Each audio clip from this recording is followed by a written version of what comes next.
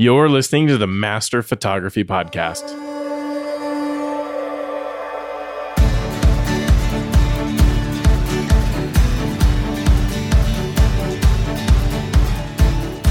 Welcome to the Master Photography Roundtable, part of the Master Photography Podcast Network. You are joined by thousands of photographers listening to this show who are all on the same journey to master their photography.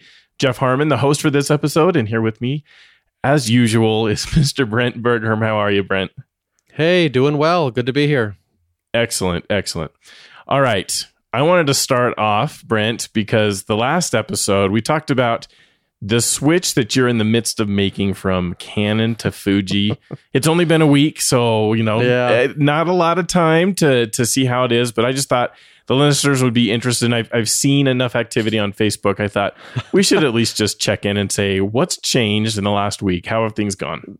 There have been so many people that have reached out, and there's been a lot of activity in the Facebook group, and I've received at least a couple of emails directly, people supporting, both the idea of understanding the challenge that we're dealing with in these files, and it's just not for them. And then other people saying, it's the best things. Well, I can't characterize it that way. I was about to say the best things since sliced bread, but right. That would not be a fair characterization of what they're saying. But I on my Latitude podcast, I have talked with three fairly prominent people who all shoot the Fuji.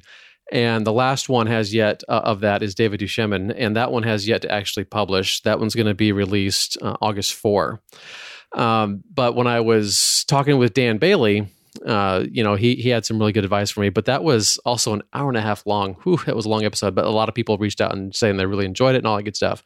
So there's been a lot of good stuff going on there. And I am about to, because I'm going to tell you what's going on. That's the brief history. I'm about to disappoint some people, though. Uh-oh. And I'm even disappointing actually myself. Okay. Because, and this is where it gets a little deeper, and this is where I just simply ask listeners to say, you know what? Even for myself, I haven't fully formulated the exact words I want to use for my thinking and for why I did what I did. But the bottom line is I sent it back. There's a couple of reasons why I sent it back. One was I was feeling a bit of pressure simply because we've got a certain return window from B&H or right. whoever you buy a camera from. We've got a return window. And so there's just, I couldn't answer some of the questions that I had quickly enough. And when I have some questions that I can't get answered, in one sense, I want to say, I'm going to put my nose to the grindstone and I'm going to, knock this thing out. And I so badly wanted it to just work from start to finish, because really the act of shooting is so far superior, in my opinion, to what I'm doing with a full frame standard DSLR. And it was kind of painful to send it back, because I was just like, I identified three items that were troubling for me. And when I have those three items that are troubling for me, I simply know that when I'm out there shooting, it's going to be in the back of my mind and affecting my shooting process. And I didn't want to have that hiccup. I wasn't sure I could overcome it. Since I'm in the under the guise of I have to return it or not, it's either going to be mine and I'm going to be dissatisfied, or I can return it and get my money back. I decided to go ahead and err on the side of getting my money back for now, and I can still work with the files. I can still explore different options and see what comes of it. One thing that I'm saying I'm kind of sort of somewhat disappointing myself over is I certainly did find that Luminar does a fantastic job of processing those images. And like 3 or 5 days, somewhere in there, after I sent it back, they announced Luminar Flex, which is a plugin for Lightroom, which brings the Luminar processing engine into the Lightroom workflow. And I was just like, really, guys? That might have solved your problems. you couldn't have done this just a little bit sooner, because it might have solved my problem. So I'm still going to go down that route, and I believe I'm still going to get a copy of that. and I'm going to test it out because I still have some good files that I can test it out on, and I can see exactly how it's going to go.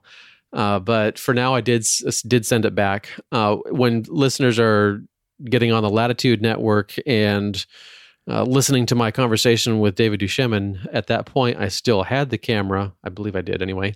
I still had the camera, and I went out and did some fantastic testing with it, where I did some printing, and you can listen to all those details. And then on the August 11, that's what I'm going to release on my feed, Latitude feed, the news that I've just released here. So I'm kind of scooping myself, as it were. I didn't. But you know what? I didn't mean to have you do networks, that. at least partly. So that's okay.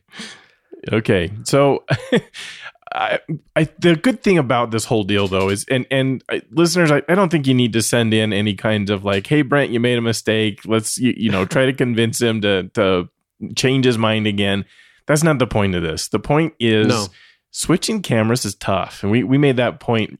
We drove that home last episode, I think. So I won't go into it further here, but we tend to look at new gear and lust after it, and we're gonna make that a little worse in the rest of the episode today. Yeah, we sure are. But it's not always better when you switch. It's not always better. So I think the advice that we kind of came to a little bit last week, and I just want to reiterate that point again right now, is that you really need to have like something that you can't do with your current camera. Is there something you actually can't accomplish with the current camera that you think a different camera will be able to provide? And then you rent it maybe and see.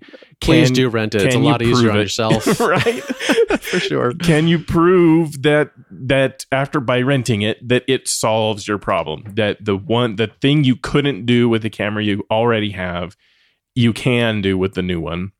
And then by all means, that's going to be awesome. You know now that that's going to be what's going to solve your problem and help you out. But there's so much that you can do with your camera now. And I am very firmly convinced, now that I've talked to thousands of photographers for a lot of years, I'm really convinced that nearly everybody upgrades too early. Like, there is so much capability in even the most entry level of DSLRs or mirrorless cameras today, that it would take a lot to get beyond your needs, to get beyond what those cameras are capable of. So my advice is improve and make sure you know exactly how to use the camera you've got already.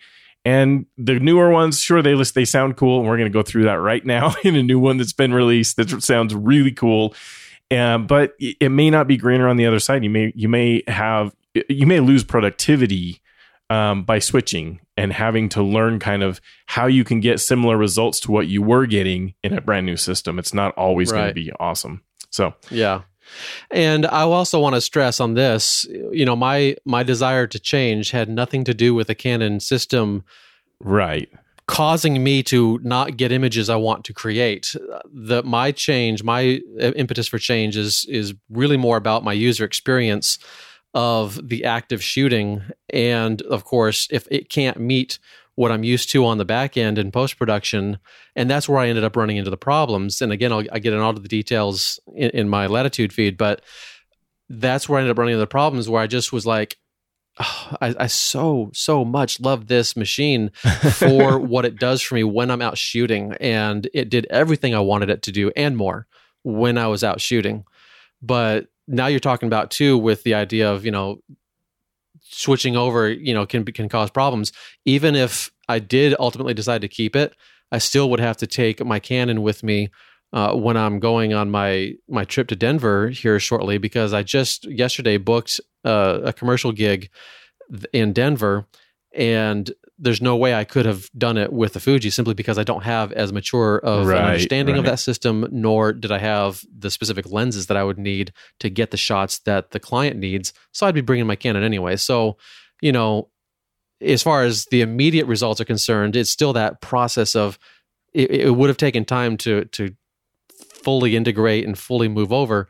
But anyway, it got sent back, and hopefully, as other new cameras come out, my goal now is to just be patient, see what else comes out.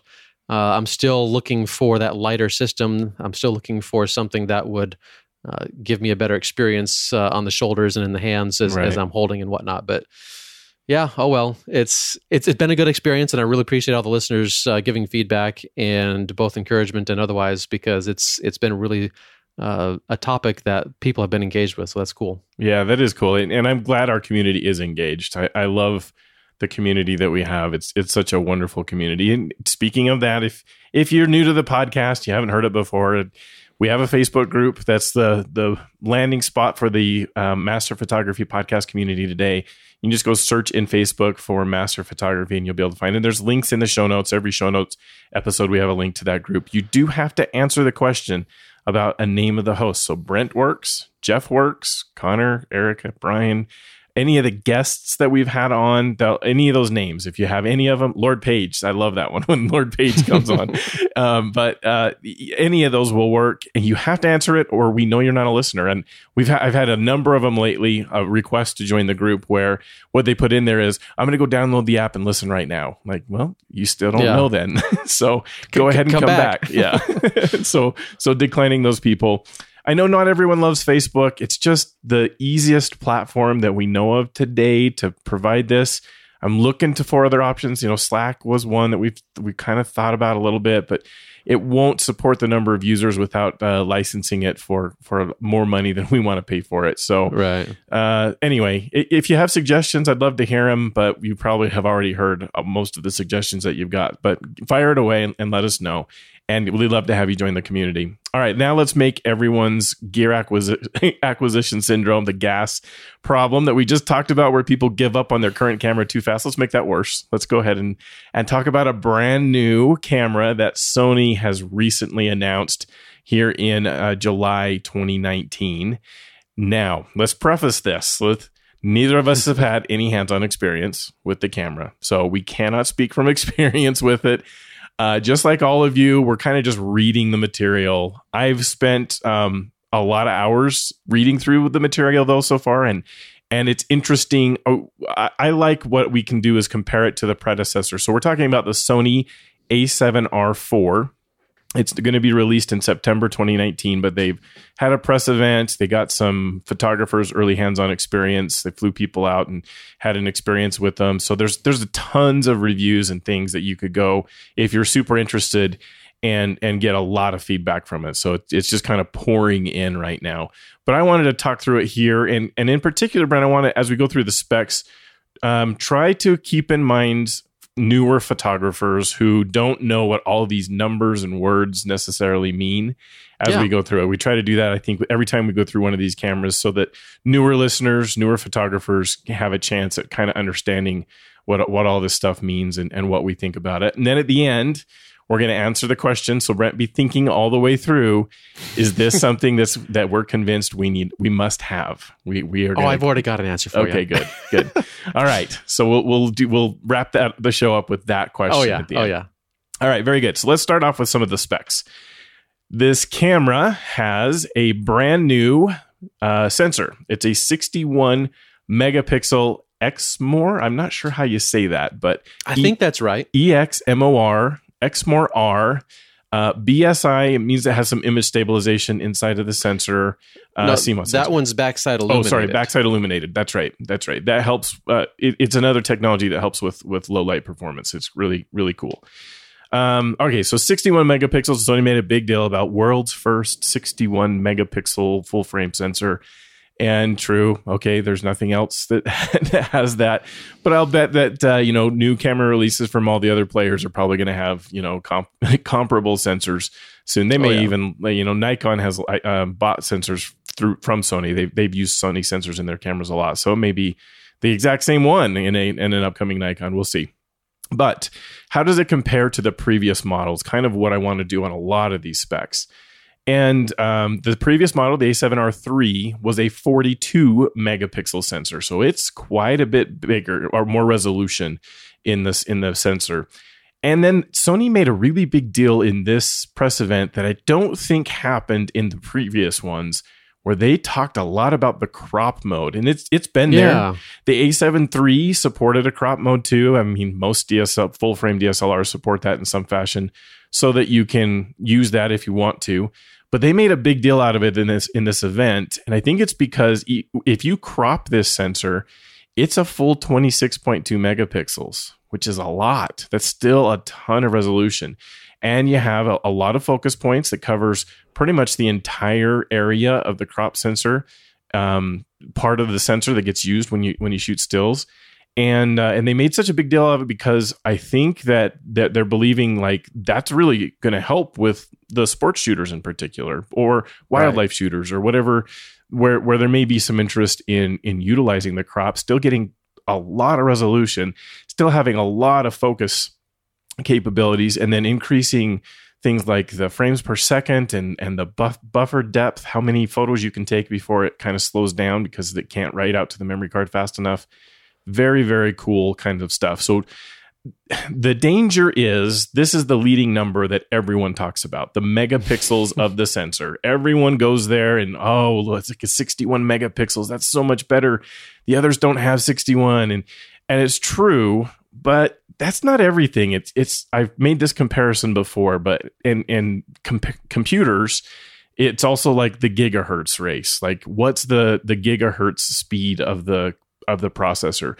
That tends to be the stat that everyone goes to judge the computer, when in reality, that's far from the only thing that matters. There's so many other components in a computer that matter over the megahertz or gigahertz of the processor. And it's the same with the camera. It's cool. I love that it's 61 megapixels. Personally, I don't know that I need that because I'm shooting a sensor that's way less than that, and I'm getting really good results. I like the images that I'm able to create. What do you think about that, Brent? I think it's kind of like what you're saying. I think it's a fantastic push forward, but it is just one of those things that, well, I guess you could say on the flip side, what else do manufacturers have to look at? I mean, we can look at frames per second and some of these other specs, but when it comes to the camera industry these days, and it has been for quite a while, you've got your different formats. We've talked about crop sensor, which is literally a smaller sensor.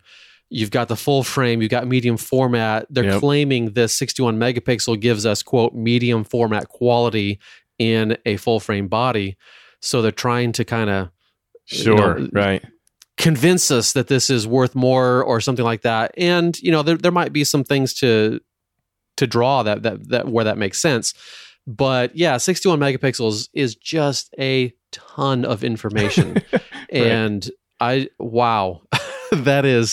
that as someone like me who likes to print big whenever I can, this just tickles my funny bone because I love it. But working with those files also is just like, thankfully I just bought a new machine because my old machine would just beg for mercy. So yeah, people who don't have a new machine are going to probably have, significant lags working in Lightroom or whichever processor of choice they're using. Yep. And that's a good point to make to photographers who may be starting out. While this number is big and it means you have tons of resolution and then you have a ton of capability in post to crop in on the image and still retain a lot of information and detail, which is really cool. The file size is going to be ginormous. These are going to be really large. If I was to guess, it'd probably be around 70 megabytes per file. I don't know, something like that. Maybe 70 to 100, somewhere in there, or it depends on what you're shooting a little bit too. But wow, those are going to be huge, huge files for every single image. What's impressive, though, about this whole system now, as we go through the rest of the specs, is to keep in mind that we have such a massive resolution sensor and it's still able to keep up in the low light performance and in the frames per second. And none of the other specs suffer because it's such a high megapixel sensor. And that's really impressive to me. That's really cool. Yeah, that is something when they were going down the list. One thing that, I watched that release keynote, whatever they want to call it, where they're talking about these things. One thing that I was kind of laughing at, the guy kept saying, "What do you think of that? What do you think of that?" And I was like, well, it's respectable. Sure. It's really impressive that we have 15 stops and some of these other specs that are coming through, even though this is still 61 megapixels on a full frame. That means those individual pixel sizes are the smallest they've ever been for a full frame camera. Right. Yet we still have at least on paper, really good right. specs coming through, and that's definitely respectable. Definitely impressive. A very fair point, though. This is still mostly based on paper. Yes, there's photographers who are getting some hands-on, and they're putting out reviews, but it's still super early even for that. We don't have a ton of experience out there in the industry with hands-on with these cameras. So all of this stuff we're talking about, it may change. We may have a follow-up episode at some point. It's like, wow, the A7R4 really has a problem with, something. Who knows what it is. This or that. Yeah, or maybe the one photographer I looked at, he took it out and did some beautiful images. He could only shoot in JPEG mode because there's no software to run those RAWs. Right. Even Sony wasn't providing their whatever they call their global artists, whatever they call them. They weren't providing them with software to convert those RAWs. So they're only shooting JPEG as the present right now. Right. So as we get to see the detail in those raw images, that'll be what I'll be interested in that for sure. Yep. All right. So let's move on to the next feature or next spec that I wanted to talk about. This is kind of a cool concept. It's not something that applies to all types of photography, though, and that's this pixel shift technology. Most of the manufacturers are offering this in their new cameras.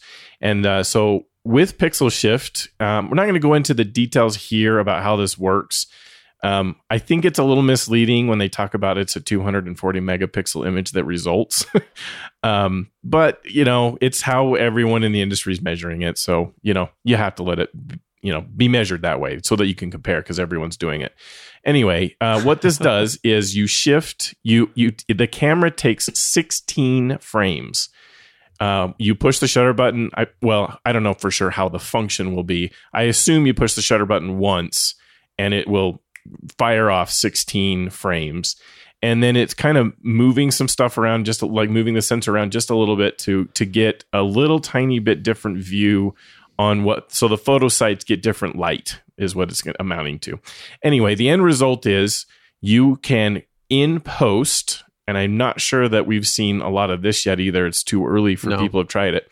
In post, you can use special software that Sony provides. This will not happen in Lightroom. Today doesn't happen in Photoshop. You have to use the software that Sony provides. You'll get those 16 frames, and then you import them or you copy them to your computer, and you put them in this special software from Sony, and it puts all those images together and spits out a 240 megapixel image as a result. So kind of a cool thing. It doesn't have full applicability, though. Like you have to have scenes where there's not a whole bunch of motion going on.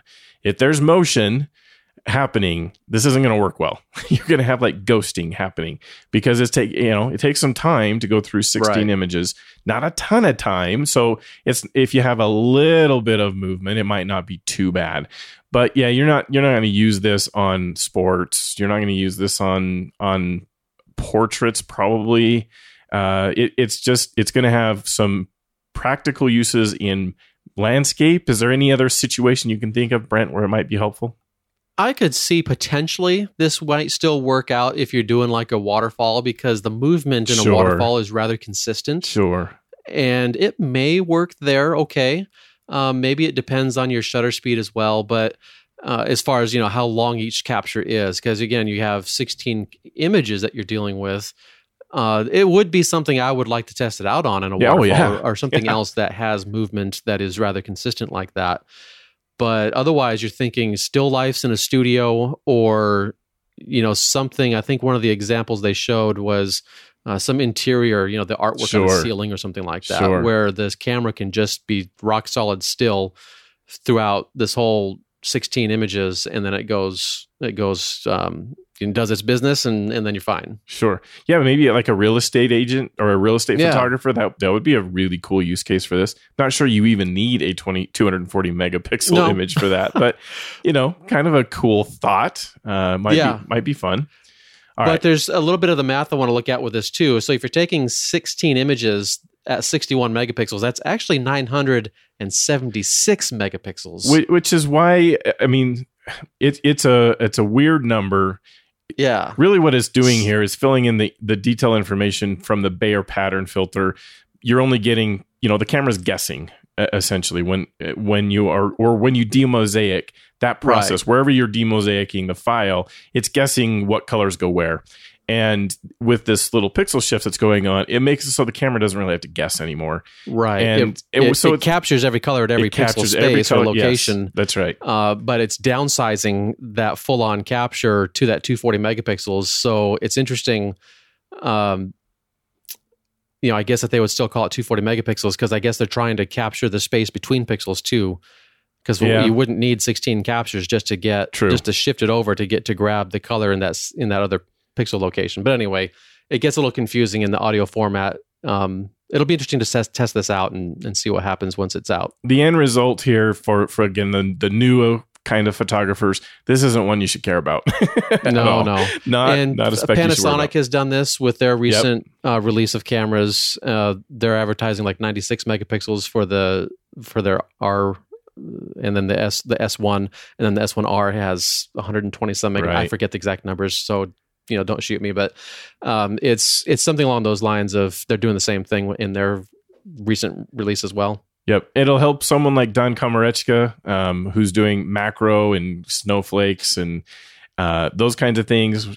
Those things are holding still for him, and he needs massive amount of megapixels to capture the full detail. So it's a niche thing. It's not something that every photographer needs. I'd use it just for fun, just to try it out, but I don't know that it would be a practical thing where I'd use it frequently. So not a spec I really care about, but kind of cool. I like it that the manufacturers are playing around with stuff. It's a good thing. All right, next one, 10 frames per second shooting with AF and tracking. And the important part of that is some of the other cameras we have talked about this year in 2019 that have been released, that was they offered a high frame rate, but it was without AF and tracking. You couldn't have those going at the same time. And so that's a very respectable frame rate. That's enough. I'd even shoot sports with it. That would be really, really cool. It's no different than the A7R III, also had about 10 frames per second. And if you shoot in crop, and again, this is another thing that they made a big deal of in the event, it triples that frame rate. So you'll get 30 frames per second if you shoot crop.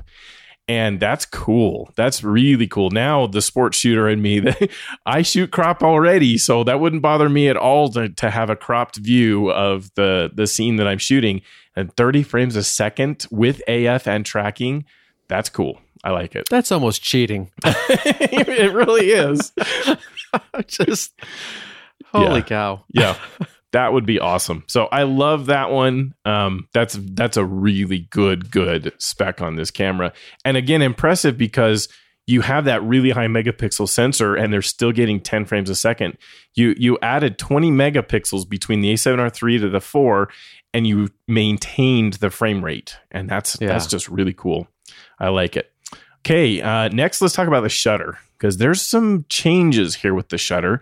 And it's kind of neat. So first off, I didn't look up what the the shutter life was on the A7R III, but on the 4, it's 500,000, which is almost double what most other cameras, or more than double from a lot of other cameras, what they're rated for and how long this shutter is going to last. That's really cool. I like it. Another part about this is they kind of redesigned the shutter a little bit.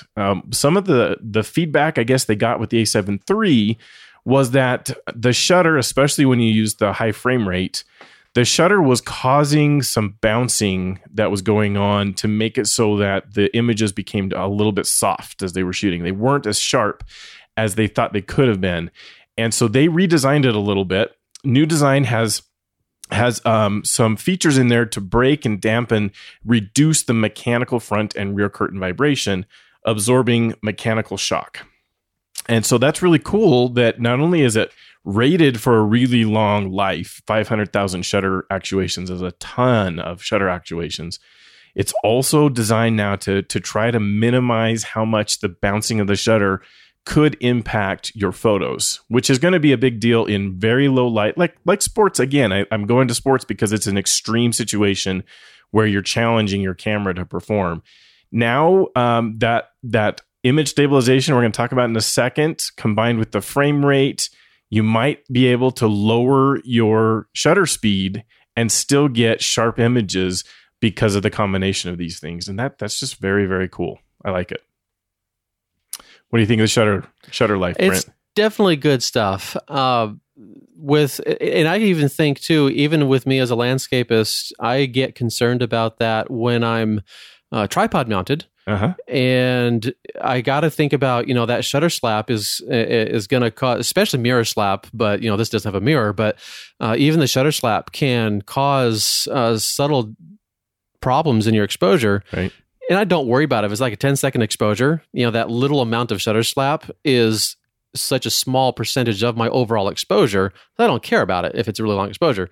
But when you have that mid-range exposure where it's like maybe 30th of a second, down to half a second, whatever, you can have something going on there where it could be noticeable in certain, depending on how beefy your tripod is and the like. So it's good to see this come in like this because it'll help even the nature photographer too. Yep.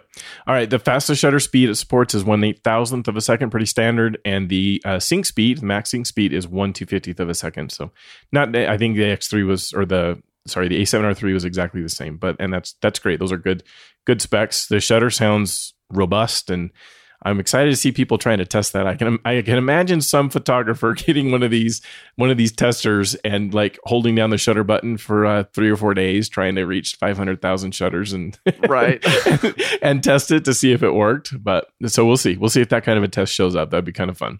All right, next one. And this is a change between A7R3 to A7 IV. It now has 2 UHS 2 card slots. So the A7 III had 2 card slots, but only one was UHS 2, a faster kind of card speed. The other one was UHS 1. And people, there were photographers saying, this just doesn't work. They want to shoot to both cards at once to have the backup, the redundancy there. But if they do, the shooting speed, the frame rate goes down very quickly because it can't write as quickly to the UHS 1 card slot. I don't understand why Sony did that in the A7R3 to have one slot that was way slower than the other. That doesn't make much sense to me, but it's fixed. The A7R4 now has both slots, full speed UHS 2 cards. That's really cool. Yeah, that does confuse me too. Why you would, a lot of people, you might as well just put one card slot on there almost. Right. That's my kind of thinking of it. But I'm one who has always used only one card in the first place. But to have that limitation on one of them, it just doesn't seem right. And they could have easily done the 2 UHS2s in that other camera. But yes, it's fixed. It's good. Those folks are going to love it for sure. It's how it should have been in the A7R3. Yeah. Yep. So now it's fixed.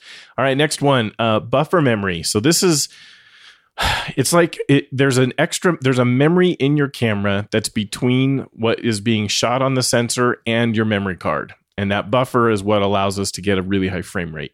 When that buffer gets filled, now all you can do is shoot as fast as it can write those pictures, the frames that you're taking to the memory card. And that's way slower than this buffer. So the bigger the buffer, the better. The more images you can fit in there. And this is really impressive to me again, that we've got much higher megapixels. That means it's going to take more space inside the memory of the buffer. And yet we have a really long buffer depth, how many photos you can take before you run out of the buffer. So they increased the buffer size by 1.5 times. That's quite a bit over the A7R3. And you can do 68 compressed RAW images or 30 uncompressed RAW frames before that buffer will fill up. And that's up from, as far as I could tell, I couldn't find exactly compressed, uncompressed, as I did a quick search today on the A7R3. I think it was only 30 frames a second in the buffer in the A7R3. So it's an improvement here. And you can multiply that by 3 if you shoot in crop mode. So you get which is just insane. 204 frames before that buffer gets filled up in crop. So 204 frames at 30 frames a second. Right. Is I want to do my math really quick. 6.8 seconds. Yeah. Right. So, that's 61 megapixel video for 6.8 seconds. And it can be tracked and focused. So, I mean, it's like you're taking video almost. That's right. Full frame, crop, but full resolution, 26 megapixel good images. Point. I messed up with that. Yeah. Yeah. The 26 megapixel. 26 megapixel images for almost 7 seconds at 30 frames a second. That's Sorry, more than that. It was 68 frames. No, 30. It was 30 frames a second. Yeah. That's insane. It's really cool. What a phenomenal job that they've done with this. That's a really cool spec. All right. Next one is 15 stops of dynamic range. And that may be the marketing number. The tested number at the A7R3 that I could find was 14.7. And that's close enough that marketing probably rounds that to 15, and maybe it's about the same. But it's, again, really cool. That's a ton of dynamic range, which Sony sensors are very well known for, is a lot of dynamic range that the sensors are capable of. And then to increase the megapixels means the photo sites are smaller, yet they still maintained the dynamic range. Now, I'm waiting for tests before I judge this one. We'll see if people say, yes, it has as much dynamic range or slightly more as the A7R3. But either way, it's probably going to be a phenomenal camera for dynamic range because all the Sony sensors seem to have that. Yeah, this is the one spec that when I saw that coming through, and I'm like, really? Off a 61 megapixel sensor? That's quite impressive. It's very impressive. And I cannot wait because Sony has this, the A7R3 and the A7 III. And so the A7 III is less megapixels, but it's regarded as having better low light capabilities because those photo sites on the sensor are so much larger. It has a much better chance at capturing accurate amounts of light per photo site. So I look at this and I'm just thinking, I'm starting to drool now if the A7 IV, whenever or whatever that might end up being, if that comes out at like 30 megapixels and maybe it's going to have like 15 and a half stops, 16 stops. Right. That could be super impressive and is something that I definitely have my eye on. We're going to be watching for that. Yes. Yeah. When this camera was announced, the rumors I saw associated like at the same time was, where's the non-R? Is it dead? Yeah.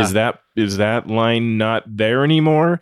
Right. And so we'll have to see if Sony's going to keep going on that line or not. But you're right. If they have that line and even if it's the megapixels go down, again, that's not a number I'm ultra concerned about. If the dynamic range goes up because they took the megapixels down, that's a trade I would make for sure. Yeah. And I like that. Okay, next stat here: 5-axis IBIS image stabilization in the sensor, in the camera body, with the sensor. So you don't need it in the lens. I think they'll still have some lenses. Do they not have lenses that also have it? Yeah, I thought they so. do. Yeah, so you can kind of get a combination of the two, and they work together. They've been designed to work together, so they're not competing against one another, which could be a problem. But it's right there in the camera, which means you get 5.5 stops of image stabilization without having it in the lens. It's super cool. Same as the A7 III, by the way. The A7R3 had the same specs, so that's not changed. But again, we have this megapixel difference. So the fact that they could get this to work that way, still get the 5.5 stops, even with a much larger, much more resolution sensor, that's pretty impressive. It's very cool. Yeah, absolutely. And for those who may not be able to, the newbies or whatever you want to consider yourself, if you're not sure exactly what that means, think about how sharp your image, as far as a motion blur, whether it's camera shake or the subject shaking. We really want to talk about camera shake, really, because that's what it affects. But 5 stops is pretty impressive. So if we're at 1/8,000th of a second originally, we can go down all the way.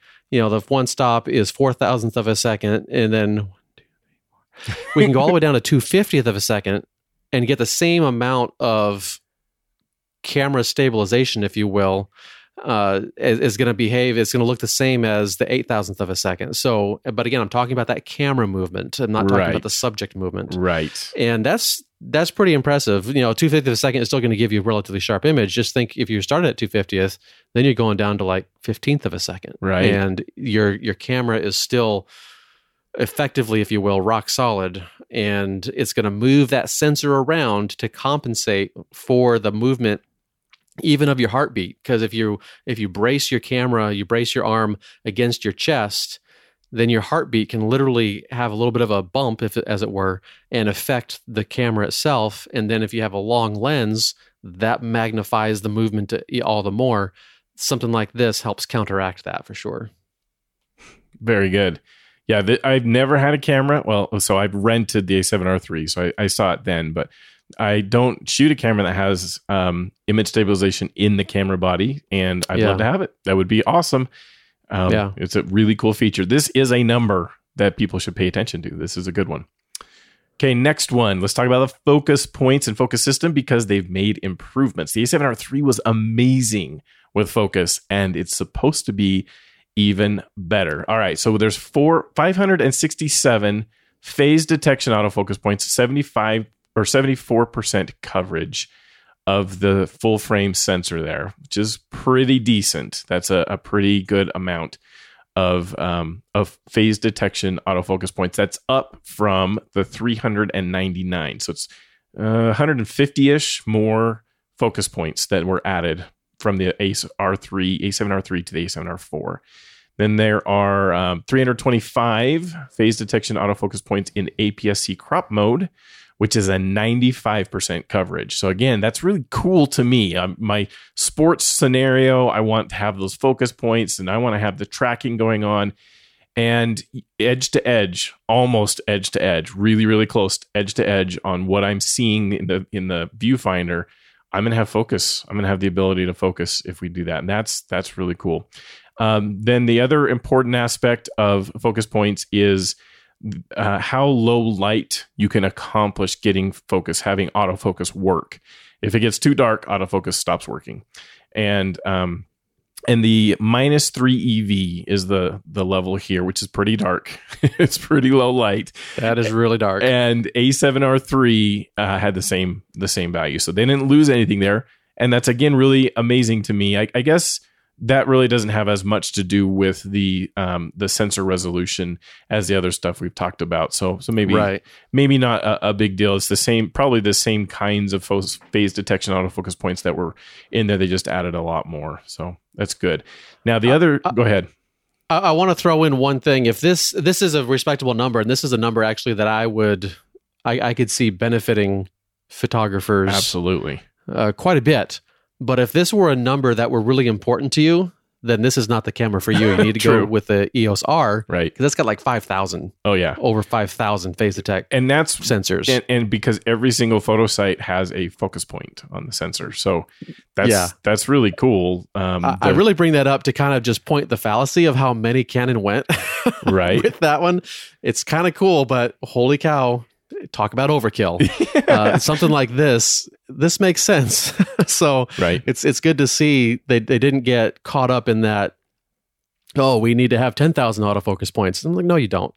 That's just too much. And then the cool thing, like the A7R3, this is one of the things that reviewers and lots of photographers raved most about. All the other specs were great in the A7R3. But the IAF, the ability for the camera to track the eye of the people that you're photographing, was far and away the best of any other camera manufacturer. Like, it was amazing how well it worked. And it was updated even. The A7R3, Sony put out an update just this year to improve it more and make it so it worked with animals. So they've improved it a lot, and they've done it again. So they made a big deal in the announcement that they have done even more work, and they have kind of the next gen of their real-time IAF, and it considers it in real time. It does tracking, and it's watching the color that's in the scene. It's watching the patterns, brightness. It's watching the subject's distance, the depth, and it's analyzing all of that in real time and helping to make sure that it can keep locked on the focus with the eye. And it's incredible. I can't wait to see the testing and the comparison testing, trying to create a situation where the A7R3 AF kind of fails and doesn't work correctly, and the 4 does. I'm expecting to kind of see that sort of thing out there at some point. It's just game-changing kind of feature here, something a lot of photographers should care deeply about, I think, in this, if you shoot portraits especially. This, I've tried in the because even the A6400 has it, and that's a camera that I have access to through the school, and that eye control focus is amazing. I love it. So it's definitely good. I mean, it's just even better in this camera, and it's just so, it makes so much sense, and it's so easy to understand what the camera's doing. It's wonderful. Yeah, I love it. This is a stat to pay attention to. Okay, next one is the viewfinder. So this is when you're looking through, like, you think of with photographers, they hold one eye up to the camera. They're looking through the viewfinder there. On these mirrorless cameras, it's an electronic viewfinder, and the quality of that viewfinder has been increasing every generation of the camera that Sony puts out. And the other mirrorless manufacturers are kind of following suit, and actually Sony had kind of fallen behind just a bit.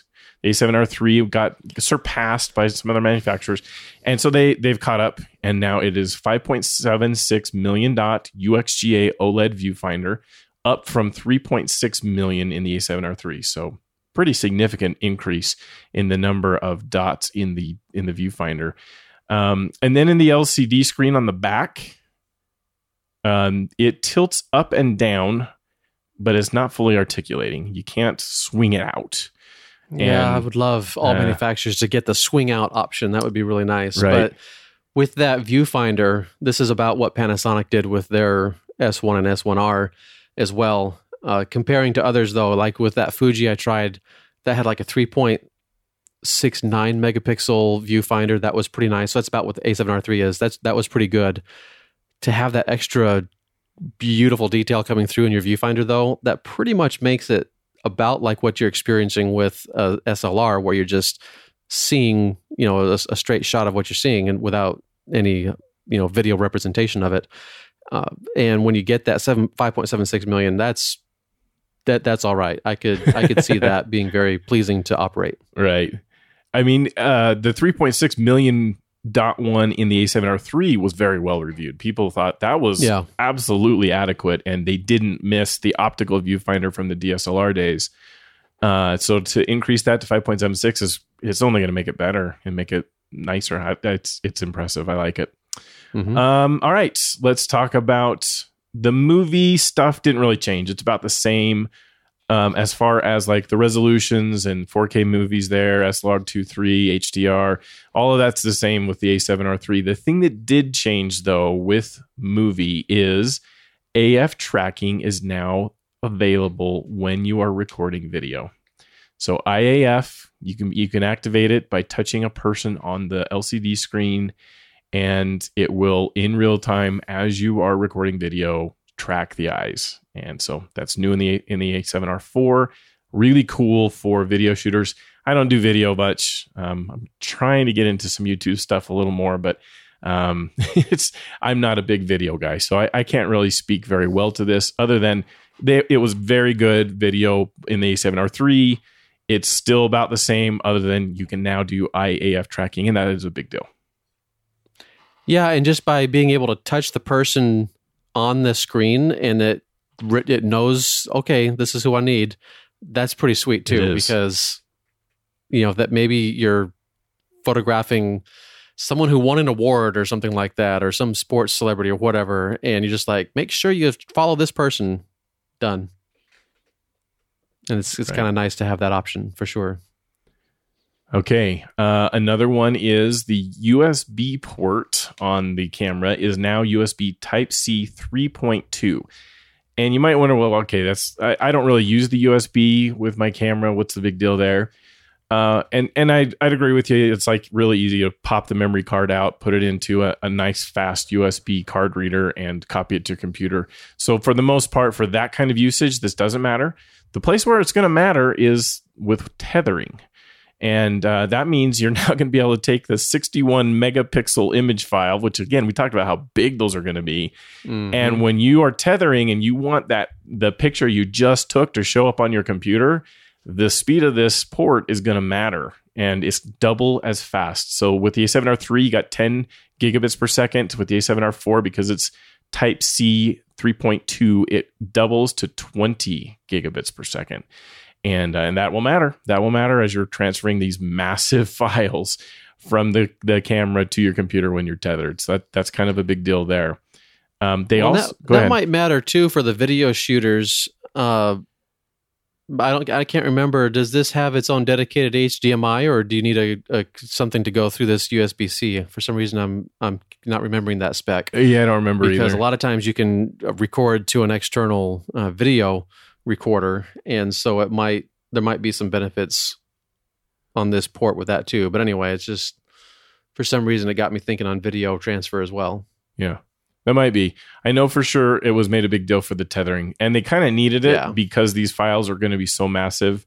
It would be awkward to be waiting for a lot, like have your tethering be waiting way longer than you used to because the megapixels went up, and you don't want that to happen. So they had to upgrade this to make that work. They also added wireless tethering, so you can now tether wirelessly.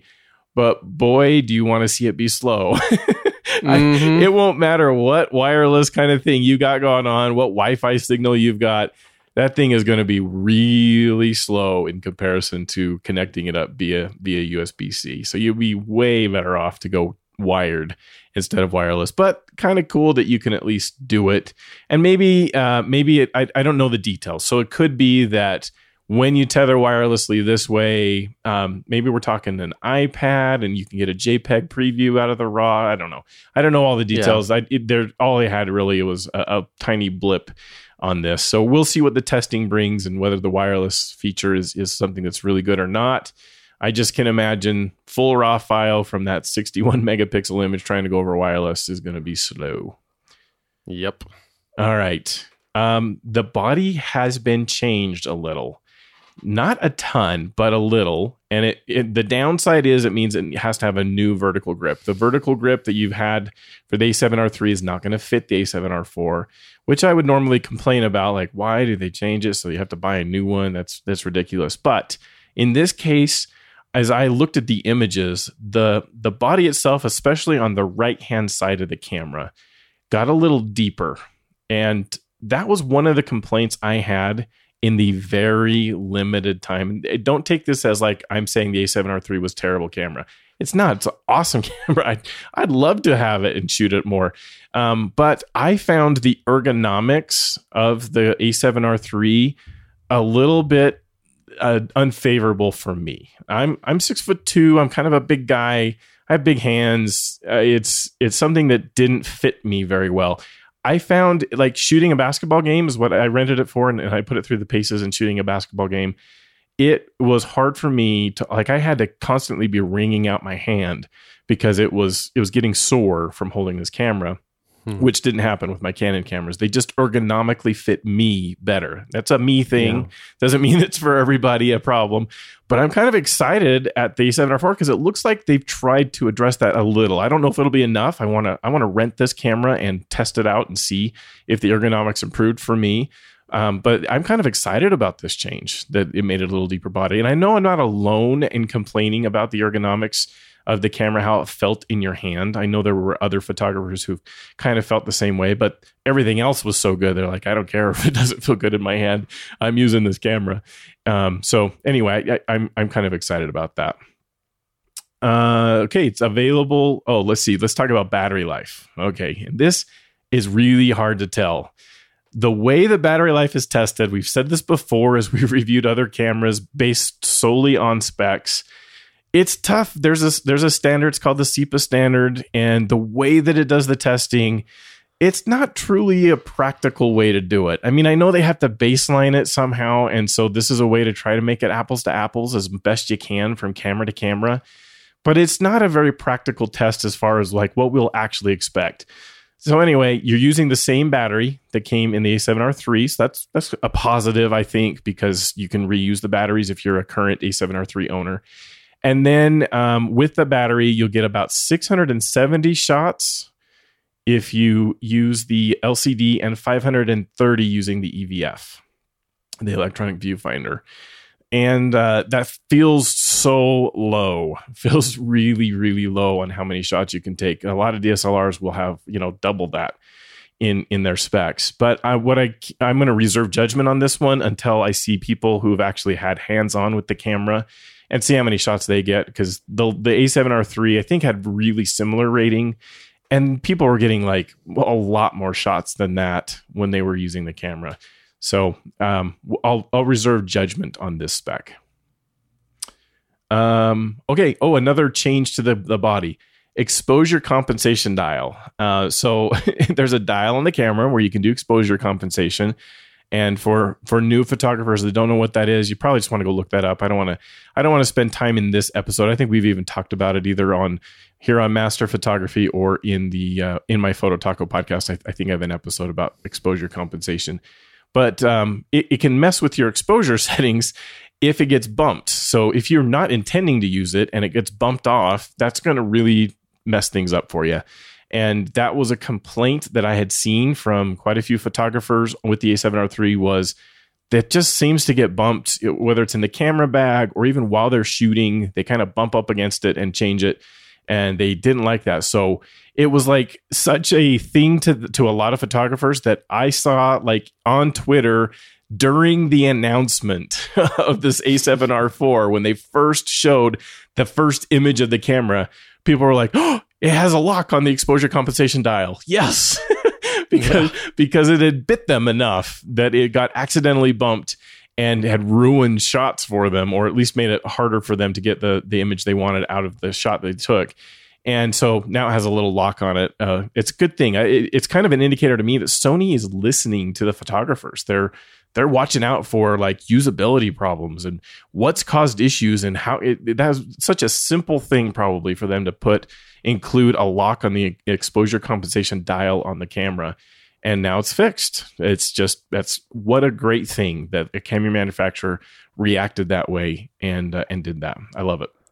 Well, and they also did something with the battery covered door, so it's a little better weather sealed, and it makes a lot more sense, a little more robust and better weather sealed. So it's things like that they're also, it might really be kind of a small sort of issue or whatever, small detail, but it's those small details that really help, seal the deal on a camera like this. So it's good when they're responsive like that. For sure.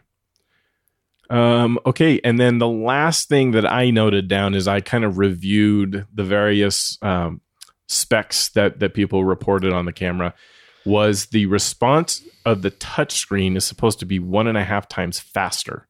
So that's really cool too. The response time of touchscreens is a big deal. We're all used to how responsive our phones are. That's been something that's been worked on for years and years and years and years. So that we have this expectation about how fast touch should work on a screen. And it's a little faster. I didn't notice it being particularly slow with the A7R3 when I used it. But to have it faster is always better. It's always good to have that responsiveness go up. So that's really cool. And then, so it'll be released in September 2019 at a price of about $3,500 US when it's released in September. What do you think of the price, Brent? I'm not, totally shocked by it. I'm actually pleased that it's not like $3,750 or something. That would have been something that I was a little more expecting on this, because certainly it's got a few pieces that are just amazingly good, amazingly wonderful. So I just expected a little more premium of a price, but this isn't not too terrible. Yeah. Yeah, I think it's reasonable. It's a very reasonable price for this camera. And, the cool thing is here, which is different from a lot of other discussions we've had on recent camera releases, there's a improvement from the A7R3 to 4. We've talked about that across almost all of these specs. It either stayed the same, didn't get worse, or it got better. And that's what I'd like to see happen in more of the camera bodies. Now, I'm excited to see what other manufacturers come up with in their next iterations, because I'm guessing it's going to be a far more compelling solution, a better advancement than we've had so far. But it's just really cool. I love seeing Sony slowed down a little. They're not releasing them nearly as fast, which kind of needed to happen. That was kind of ridiculous, the pace they were on before. You'd buy a camera and then a month or two later, you're like, what? I just bought this. No, it wasn't that fast, but it felt like that, it was really fast. The pace that they were at which I guess they kind of needed to do so that they arrive at the point they're at with these cameras that are pretty mature now in the mirrorless world. This is a very leading camera, and across all of them, like mirrorless or not, it's a pretty leading camera today, spec-wise, and will produce phenomenal images. Now, like I said at the beginning, as we were talking about switching, I think you can get way more out of the cameras that you have today, and don't jump so fast to something new. Even though we've been raving about some of these specs and they're very good, you can accomplish so much with the camera you have. Even entry-level cameras, even the cameras that we had a little bit more negative kind of review of the specs, they were still going to be producing phenomenal images. You really can't buy a terrible camera today. It's just not, you can't. They're all good. Even the Fuji Brent bought that he decided to return, it can produce stunning images. I did get some stunning images out of it, actually. I want to make sure I get that out there too. Yes. I actually was able to create some really awesome images. Absolutely. There's nothing on my return with that was just like, oh, I couldn't create anything. No, I had some really awesome stuff. So anyway, sorry. I'm glad you put that in there. And so be careful. I guess that's what I want to say, especially to the new photographers. It's so easy. You're going to hear it constantly in your head. I mean, it's the job of the manufacturers to do this. They are supposed to market to you to make you want to upgrade. That's what their job is. They need to convince you to spend more money. And they're very good at it. They know what to do. And yes, there's new features, new specs, new things that are always going to be an improvement over the stuff before. And you could probably do better with it. But if you're starting out, you bought that entry-level DSLR, don't dump it immediately and get this thing because of a review from us or anybody else. Stick with it. Stick with the camera you've got. Master it. Get to the point where the camera is limiting you, and then look to find something that's that will fit you better, and see if you can get more out of it at that point. That's my advice to the beginners out there, the hobbyists. It's okay. Stick with your camera. I've stuck with my Canon 7D Mark II for a very long time. I don't have any plans to upgrade because I'm getting what I need out of it, and switching is going to be just a lot of work. Yeah. It's just a big deal. After seeing Brent go through it, I'm even less interested now in upgrading anything. I like what I have. There's not anything compelling me to move to anything different. All right. So I answered the question already for myself. I'm not going to buy the A7R3. I'm going to rent it for sure. I'm going to rent it. I want to see how it does in a basketball game. I want to see the differences between what I did with the A7R3 and the A7R4, just so I have some hands-on experience with it and can talk about it on the show. And it's cool. I love playing around with new tech anyway. I'm definitely going to rent the camera, but I'm not ready to say I'm going to switch to it. It's not because of the camera. It's not because of the price. It's mainly just the time and effort it will take for me to switch over. I don't want to do right now. So, I know I could probably get, there's some images I could probably get better out of the A7R4 than I can get out of my Canon 7D Mark II, but it's not all of them. I have a lot of images I can create that I don't need anything else, and I'm not looking to change. And so even though this one does, I thought a half second about it. All right. So Brent, what do you think? Are you going to switch to the A7R4? So, I'm sort of more patient, of course, than I was. If I decided to keep the Fuji, I would probably just say a resounding no, because I would want to wrap my mind and everything around the Fuji. Now that I've kind of said I'm going to step back and I'm going to be more patient about it, this is a camera. I'm gonna just go right out there and say this is a camera where, possibly unfairly so, Sony has finally piqued my interest, and I want to really put the huge asterisk caveat to that and explain why I put it in that way. For some reason that I cannot explain, you have people, to put it in another way, you have people, they love their Chevy or they love their Ford, right? And you're either in one camp or the other, kind of a thing. Right. And for some reason, I just really haven't been moved by whatever Sony's doing. I don't know if it's an ergonomics thing or just what. I understand the technical quality is quite good, and I understand a lot of things about them. There's wonderful photographers that create wonderful images with them. But for me, it's just for some reason hasn't quite gotten me excited. I just can't explain it though. So if you ask me why, I'm going to simply tell you I don't have an answer. It just is. But this camera comes along and was like, you know what? There's something here that is, I don't know if I want to call it it's mature enough or it's whatever. It doesn't matter how, because I can't explain it either. But I'm piqued by it. I'm interested. I'm not going to say I'm going to go out and buy it. I'm very tempted to rent it. But it is definitely a very interesting camera for me. And I go and compare it, because the Panasonic line has been very tempting for me too, because I love the idea of Leica, Sigma, and Panasonic coming together with their L mount lens. But the somewhat similarly spec'd S1R is $3,700 US. This one's going to be a couple $100 cheaper, and it has a few more things, a few more bells and whistles to it. So it seems, Sony is, playing that leapfrog, but they're doing it appropriately so, and it's a respectable machine for sure. So I'm pretty sure I'll rent it. Yeah. Yep. When it comes out in September, I think they're going to be rented out. It's probably going to be hard to get a hold of one. Oh, I'm sure. It's probably going to be tough to even rent one in September. You're probably going to have to wait a little bit or get on the list, or I don't know. I don't know what it'll be. Or maybe they'll charge a massive premium because they can to rent that specific camera. Yeah. Yeah. We'll see. We'll see what happens. I'm excited to try it out too. I want to give it a go and see what it's like. It's really exciting. Very exciting camera. I love that Sony is pushing everybody to try to keep up with them. It's only going to be good for us. The more competition we can have between these manufacturers, the better. And it's awesome. I love it. What a time to be a photographer. It's just it's so much fun. I love it. Okay, let's close up the show. We've gone on long enough, and we're going to, like we do every episode, we have a couple of doodads. Brent, why don't you tell us about yours first? So I picked up a Velo FreeWave LR kit with 2 receivers. So this is a radio trigger for flashes. We've talked about all sorts of different types of these devices on the show.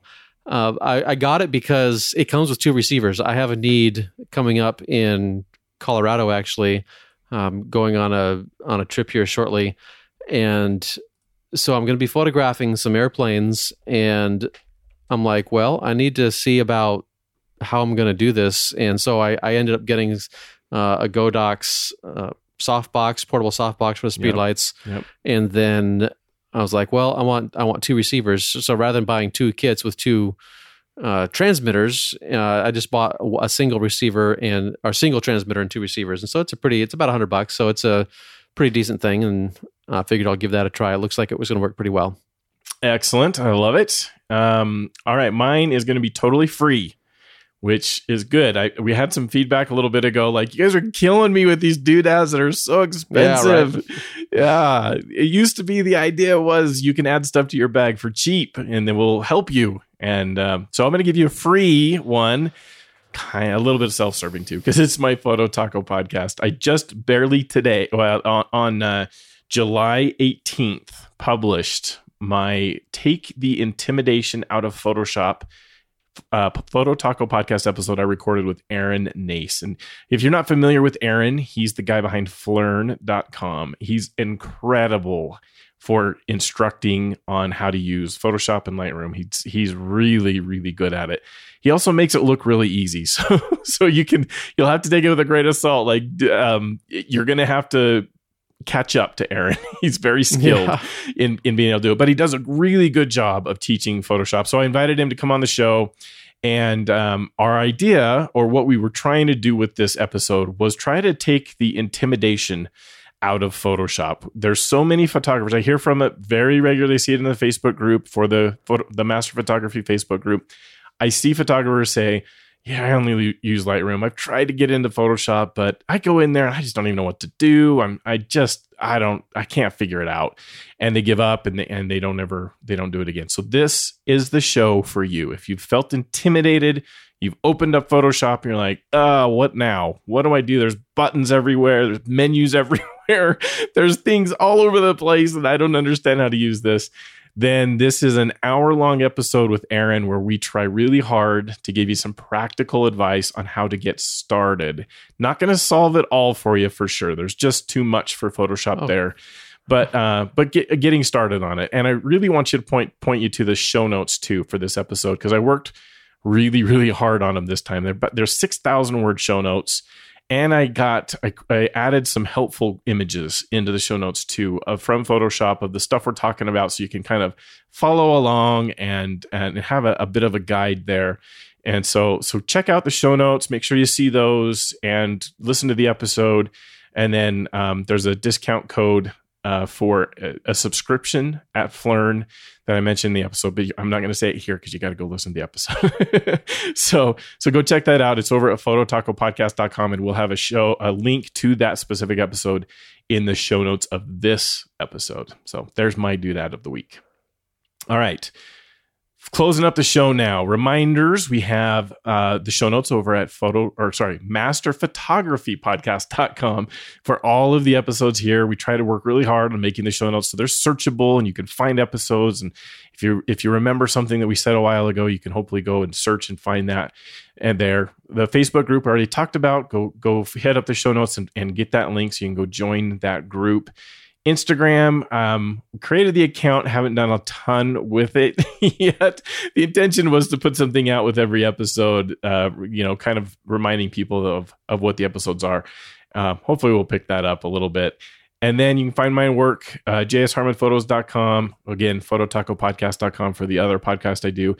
And then all my Instagram, Twitter, and Facebook connections you can find in the show notes. Brent, where can people find you?